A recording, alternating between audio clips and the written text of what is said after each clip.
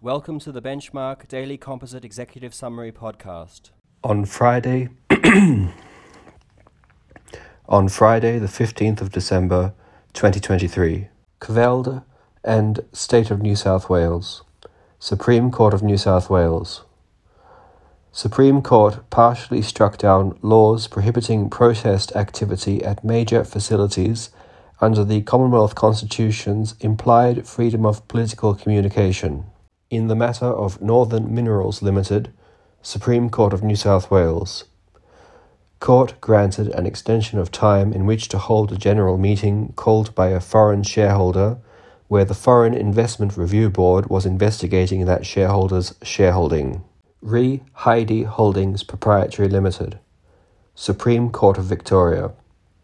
Court refused application to set aside statutory demand based on unpaid present entitlements between related trustee companies, where one of those companies was now under the control of liquidators.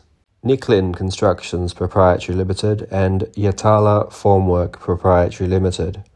Supreme Court of Queensland. Court refused to order the separate determination of 5 questions in a construction dispute. Olympus Superannuation Fund Tasmania Proprietary Limited and Recorder of Titles. Full Court of the Supreme Court of Tasmania.